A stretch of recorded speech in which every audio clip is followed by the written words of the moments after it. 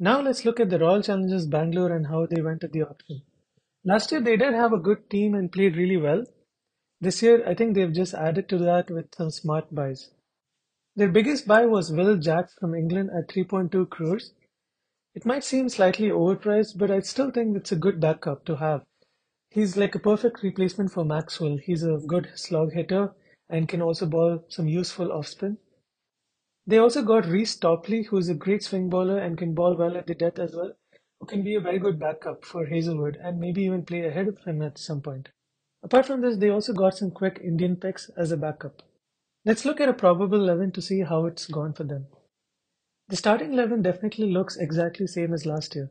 They have Faf and Kohli at the top, Patidar, who was great last year at number 3, followed by Maxwell, and then probably Lomrur, and then Dinesh Karthik, Shahbaz Ahmed, Hasaranga, Harshal Patel, Siraj, and Hazelwood. After a long time, I think RCB have found their settled playing 11 now, and this year they could again put up a strong performance.